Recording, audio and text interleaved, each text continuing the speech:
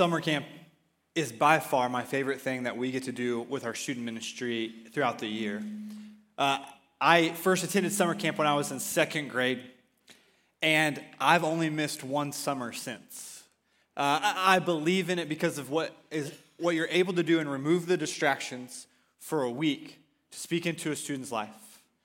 And so if you are a middle school or high school student, or if you have a middle school or high school student, I would encourage you to sign up today for this summer's camps. It's going to be amazing, and it's only $250. In fact, our cost per student is $600, but our leadership readily believes that these events make a huge impact, not just for now, but for eternity.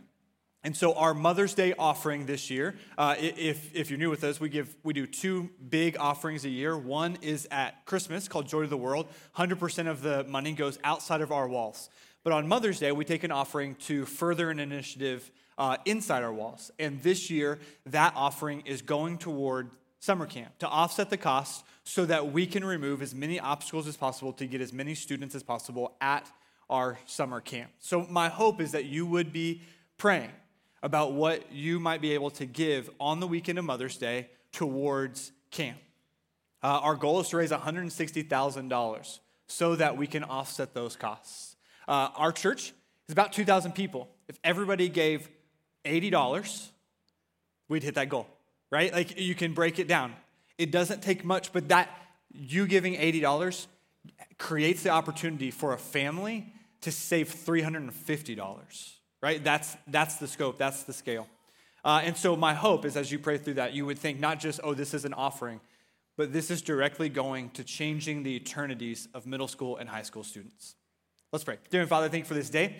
Thank you for the opportunity we have before us. I know that you've been planning this summer and these camps long before we started talking about it. And so, Lord, I pray that you go before us, not just in the funding of it, but, Lord, in the event. Lord, knowing that you have plans for our students, for our leaders, pray that it changes lives like it does every summer. It's your son's name we pray. Amen. Allow me to introduce myself. My name is Tyler Lane. I am the Next Gen pastor here. I get to oversee all of our kids and students, and I've done that for 6 years. In actually my first sermon series as a pastor here that I got to listen to was a sermon series on how do we experience God. 6 years later, I get to bring one of those messages to you. Dan started a new series last week trying to answer this question of how do we tangibly and sustainably experience God beyond the big moments like our students experience at summer camp or like we experienced as a church just a couple weekends ago at Easter. So we started talking about these 7 realities. You'll see them on the screen, right? That we can process through and walk through to help us to go beyond the event, go beyond just the weekend experience to really and truly experience God. But inside these realities is the concept that there's an immense difference between knowing about something or someone and truly knowing someone. For instance, my wife and I will celebrate 13 years of marriage this June, but I've known her since I was 14 years old. I can tell you a lot of things about my wife. I can tell you where she grew up, her childhood address, how many siblings she has, what number she was on the volleyball team. I can tell you all of these different things. But the knowledge of those things does not help me to really know her. You could argue that not knowing those things after knowing her for so long would negatively impact our relationship. But knowing them and simply knowing these things about her doesn't make me know her more. No, what helps me to truly know her is to help her to know what makes her tick? What coffee order is going to bring her out of that bad day, right? When to step in that season of life and give encouragement or coaching or just a shoulder, right? Those are the things that help me to truly know my wife. And the same is true in our relationship with God, that we can know a lot about him. But these 7 realities help us to truly know him, to know who he is, and ultimately then to know who we are.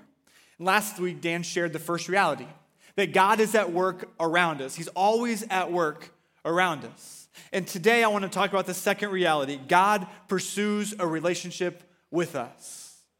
I like that word pursue. It brings to mind for me several images.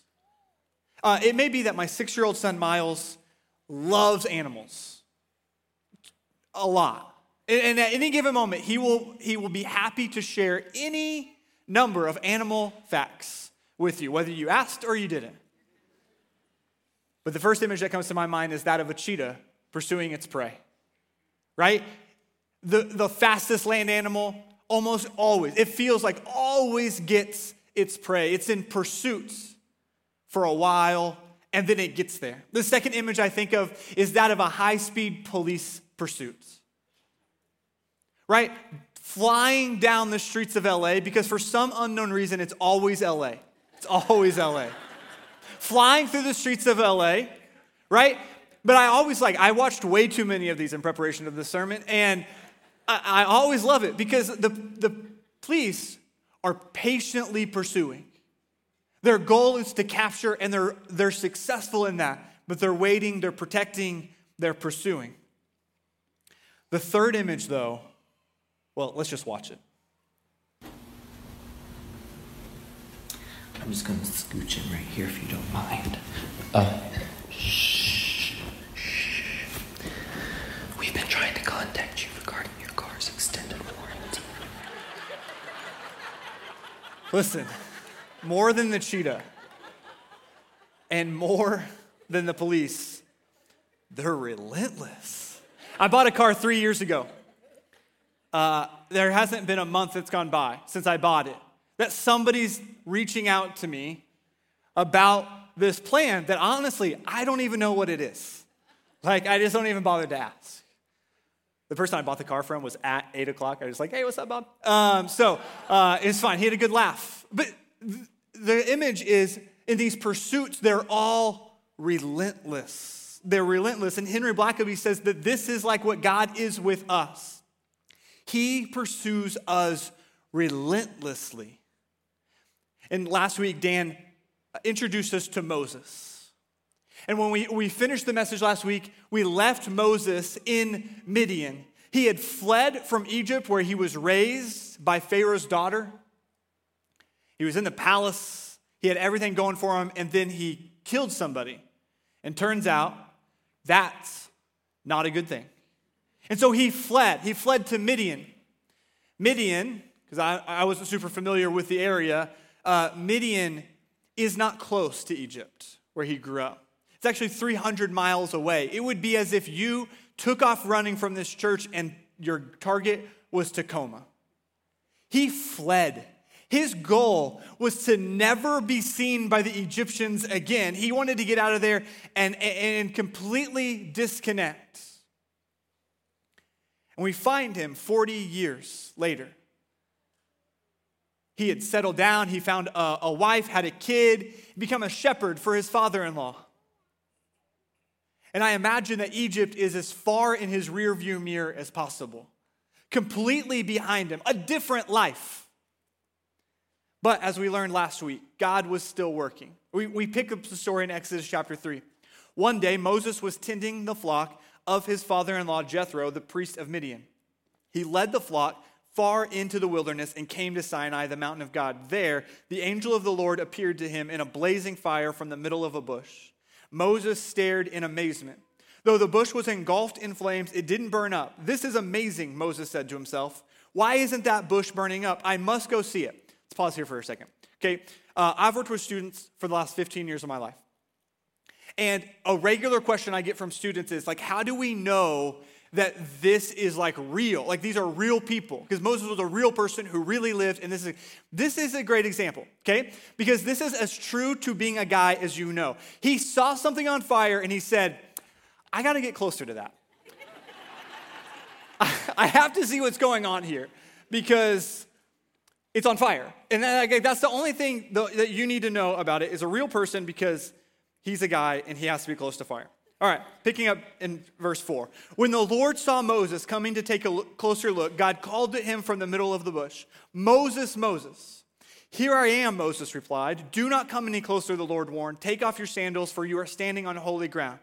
I am the God of your father, the God of Abraham, the God of Isaac, the God of Jacob. When Moses heard this, he covered his face because he was afraid to look at God. After 40 years in Midian, 40 years of every day tending to the flock, taking care of his family, tending to the flock, taking care of his family, day after day after day, God appears to Moses. He shows up in a burning bush. And I would guess that as Moses had been by this place several times, on the wilderness, he'd seen things that were on fire or burning. So that wasn't what surprised him. What surprised him is that it was on fire, but it wasn't being consumed. So he takes a closer look. God calls him by name, and then God introduces who he is. Moses had fled Egypt when he tried to take justice into his own hands. And I have to wonder how often, as he's tending to the flock and walking back and forth through the wilderness, how many times he thought about that day in Egypt where his life changed and thought about what his plan was supposed to be and thought about where he thought his life was going and wondered, man, will I ever get a chance? Is God even still there? Is the God of my childhood with me? Maybe he'd just grown content. This is my life. I'm just a shepherd. I was a prince, and now I'm a shepherd. Maybe he just grew content with it. We don't really know, but what we do know is that for those 40 years, while God was working, God was also pursuing Moses. He was with him, aware of his journey. He knew exactly which bush to light on fire that Moses would walk by and it would grab his attention. He pursued him. And he met him right where he was. God hadn't left Moses. For those 40 years, God pursued him. And it's not the only time we see God pursue his people. Let's take a journey. At Genesis chapter 3. Adam and Eve had just sinned, bringing this destruction, right, into the stuff. And they hid. But what does God do? God pursues. And he restores a relationship with them. Abraham in Genesis 12, this guy who thought, I would never have kids, I'm too old, I can't be used, I'm worthless, I just have to live out my days. And God pursued him where he was, provided what he was looking for, and used him to grow his kingdom. Or Samuel in 1 Samuel 3, unaware of what's going on. In fact, God's pursuit of him, he kept thinking it was the priests. He's like, no, go listen. God's calling you. So he said, speak, your servant is listening. And God pursued him. Or Elijah, this prophet defeats all of these different prophets of Baal, proves that God is the only God we're serving. It's this major moment. And then he runs completely scared of Jezebel. And he gets to this place where he's like, God, will you just have to take me? I'm worthless. I can't do this anymore. Just put an end to it. And God doesn't. What God does is pursues him, gives him what he actually needs, a nap and a snack. And he's like, we can keep going. But Jesus does this too, right? In Luke 5 and Mark 2, Jesus finds all of his disciples where they were, and he pursues them. Whether they are fishing or collecting taxes or wherever they were, Jesus pursues them. And my favorite one in the New Testament is that of a guy named Paul. He would go on to write the majority of our New Testament, but before all of that, his name was Saul. And Saul was known for how well he killed Christians. But there's this moment on a road to Damascus where he's going to kill more Christians, where God reveals his pursuit of him. He says, Saul, Saul, why are you persecuting me? And it's this moment that changes everything for Paul. It changes his name, it changes his identity, it changes his mission, because he realized that the God of creation is pursuing him. Time and again, we see God pursuing his people relentlessly. And can I tell you that he hasn't stopped? He didn't stop with the writing of the New Testament. He has been and continues to pursue you. But his pursuit isn't really like the cheetah or isn't really like the police chase. His goal isn't to capture and punish. God's pursuit is more like a rescue mission. It's the same relentlessness, but it's a different end goal. He's not trying to punish you, he's trying to rescue you. In 2018, there was a group of soccer boys in Thailand that decided to go celebrate one of their birthdays by navigating a cave that they were actually pretty familiar with, except the rainy season came a little early, and the entire cave system flooded. And their family couldn't reach them, couldn't get a hold of them, they couldn't find them. The Thai officials searched for days, just trying to figure out how to locate them. At one point, they finally found them, but they couldn't figure out how to get them out. There were parts that were just so narrow they couldn't get in with scuba tanks and all this different stuff. So they just said, okay, we're just going to figure out how to get food to you. And then once rainy season subsides in 4 months, we'll get you out. The only water they had was the rainwater dripping from the cave walls. So people started to flood in from all over the world. It's the scene you see in the picture, trying to figure out how do we get these boys out immediately. The best of the best divers, the best rescuers, all of that risked everything for these boys. And after 18 excruciating days, they rescued every single one of them. Although, not all the rescuers made it out. And it reminds me of what Paul wrote to the church in Rome. But God showed his great love for us by sending Christ to die for us while we were still sinners.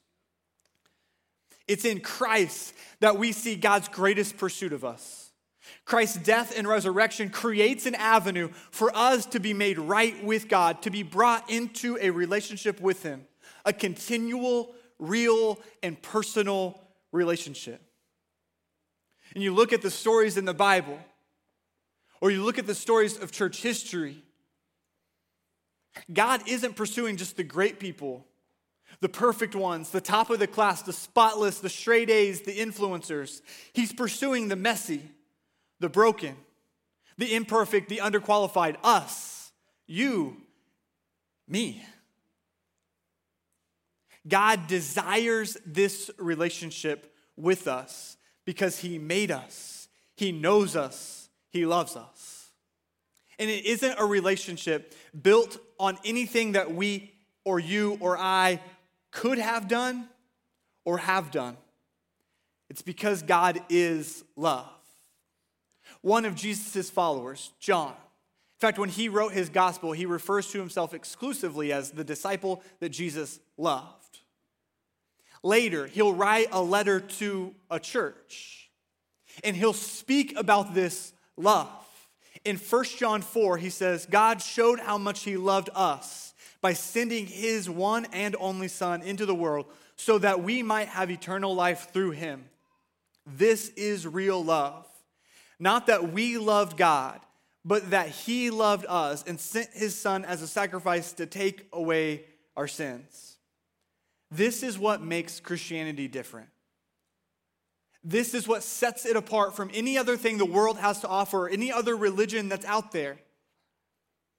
Because this God, the God that created everything, the universe and all its order, all the way down to you, doesn't create us and then say, good luck. He creates us and then he pursues us. And he doesn't pursue us to demand something from us. He pursues us to live life with us. There's not a religion in the world that offers that hope. That relationship that is offered, that is desired by the God of the universe is different. There was a season in my life where I struggled with the idea of experiencing life with God. I think for many people, that struggle happens before you really experience Jesus for the first time. And it brings you into the relationship. My problem is that I started going to church when I was 2 weeks old. I already told you before, I didn't miss camp. I didn't miss those things. I grew up in that family. My parents loved Jesus. They drugged me to church before I wanted to go to church. So I actually experienced this struggle, not before I met Jesus, but after. Not before I went to Bible college to become a pastor, but after. Not before I started working in a church, but after. My family, my wife and I had moved to the Bay Area of California. We had been there for about 6 months when we found out my wife, we'd just been there for a couple months when we found out my wife was pregnant. But just a few short weeks later, we'd find out that we weren't ever going to meet that child. And instantly, as we were completely by ourselves, no family, no real support, we were so new to the area, we felt alone. And we didn't just feel physically alone, we felt like spiritually alone too. That what we had prayed for, what we had hoped for, that what was going on. Here's the challenge. I couldn't feel like I could connect with God. But my job, like in my actual job description, was to help students connect with God. So everything about Jesus at that moment became purely job related. It wasn't personal. Because I couldn't do it. I could tell other people like, hey, this is how you do it. And I'd go home and be like, good luck. I told you how much I love summer camp. There's only been one summer camp that I haven't looked forward to. It was that one. It was supposed to be really fun because it was my first summer camp with this new church. We were taking twice as many students as they had ever taken in the history of their church. It was supposed to be really great, except I didn't want to go. But on night 2, we're studying the life of Joseph, and on night 2, the speaker gets up and he's sharing his story. And he talks about his miscarriages, him and his wife's miscarriages. And I remember thinking, this is a weird story to tell to a group of 1,500 high school students. Like, I'm not sure this really relates. But as he kept sharing, not just of the pain, but of the hope and the redemption, it started to speak directly to me. And now there weren't 1,500 people in the room. It was just me and him. And it was as God was talking directly to me. And that night, my wife and I were both there. It was the first sign that God had something for me still. I was convinced because of my lack of faith that God had abandoned me. And I was going to have to figure out something else to do long term. But that night, he spoke a word of hope. I had struggled with the idea of if God would cause this situation in my life. And the speaker was talking about exactly that. His story led him to say that God didn't cause it, but that God had the power to redeem it. It was a message that pierced my hard heart and brought life back into that relationship. It's a message, actually, that still hangs in our dining room. Anything can be redeemed. A lost child, a closed heart. God saw me in that, pursued me in that, pushed for a relationship to be restored. It's like what Henry Blackaby says, a love relationship with God is both extremely personal and practical. This is probably the most important factor in knowing and doing the will of God. If your love relationship with God isn't as it should be, nothing else will be in order. It's essential that you are in a right relationship with God through Christ Jesus. I had struggled with my relationship and being in a right spot with God. So where are you now in your relationship? God is pursuing you. Will you respond to him? Have you accepted that pursuit, that relationship with him? Just a couple weekends ago, on Easter, we got to celebrate with 157 people who publicly declared that they're pursuing God as he pursues them, that they're in a relationship with him. Where are you? Maybe you've been ignoring the pursuit of God, wondering where he is or what he's up to. Maybe you accepted that pursuit a while ago, but like me in 2013, investing in that relationship has become a chore at best or non-existent at worst. And maybe you're not sure that he's been pursuing you at all.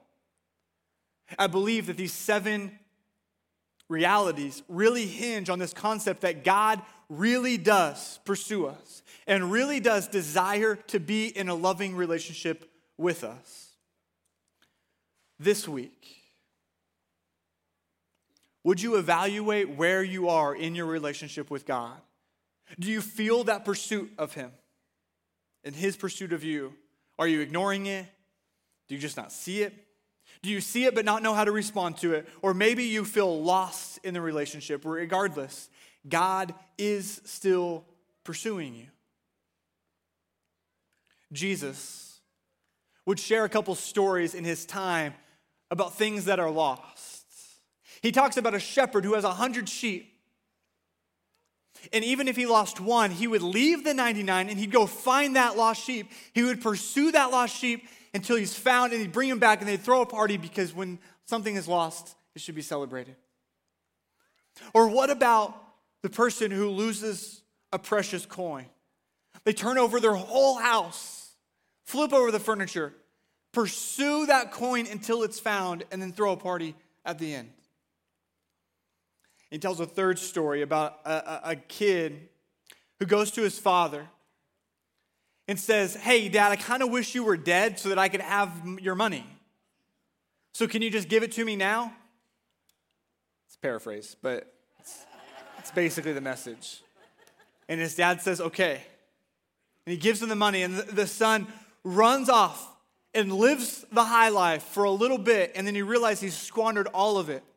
And he remembers how well his dad treated the servants and says, "I bet I can go beg and become a servant of my dad." So he heads home, and the dad, who had been working and pursuing, sees his son. And while he was still a far way off, he runs to him and says, "My son was lost, but now he's found. Let's celebrate."